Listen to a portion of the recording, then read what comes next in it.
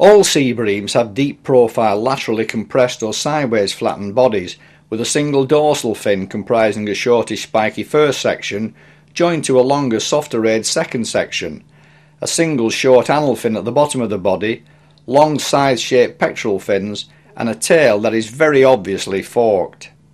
Also for the size, the mouth of sea breams is quite small.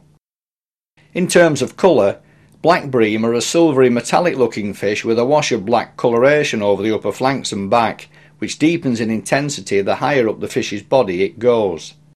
There can also be darker vertical bars like those of the freshwater perch, though these can be faint and in some individuals totally absent.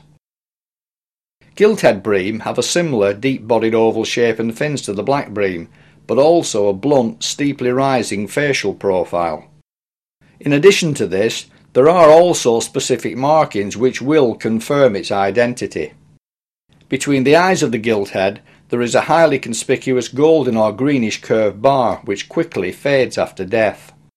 There is also a dark patch at the base of the pectoral fin and a second at the origin of the lateral line extending onto the gill cover, the edge of which can be scarlet.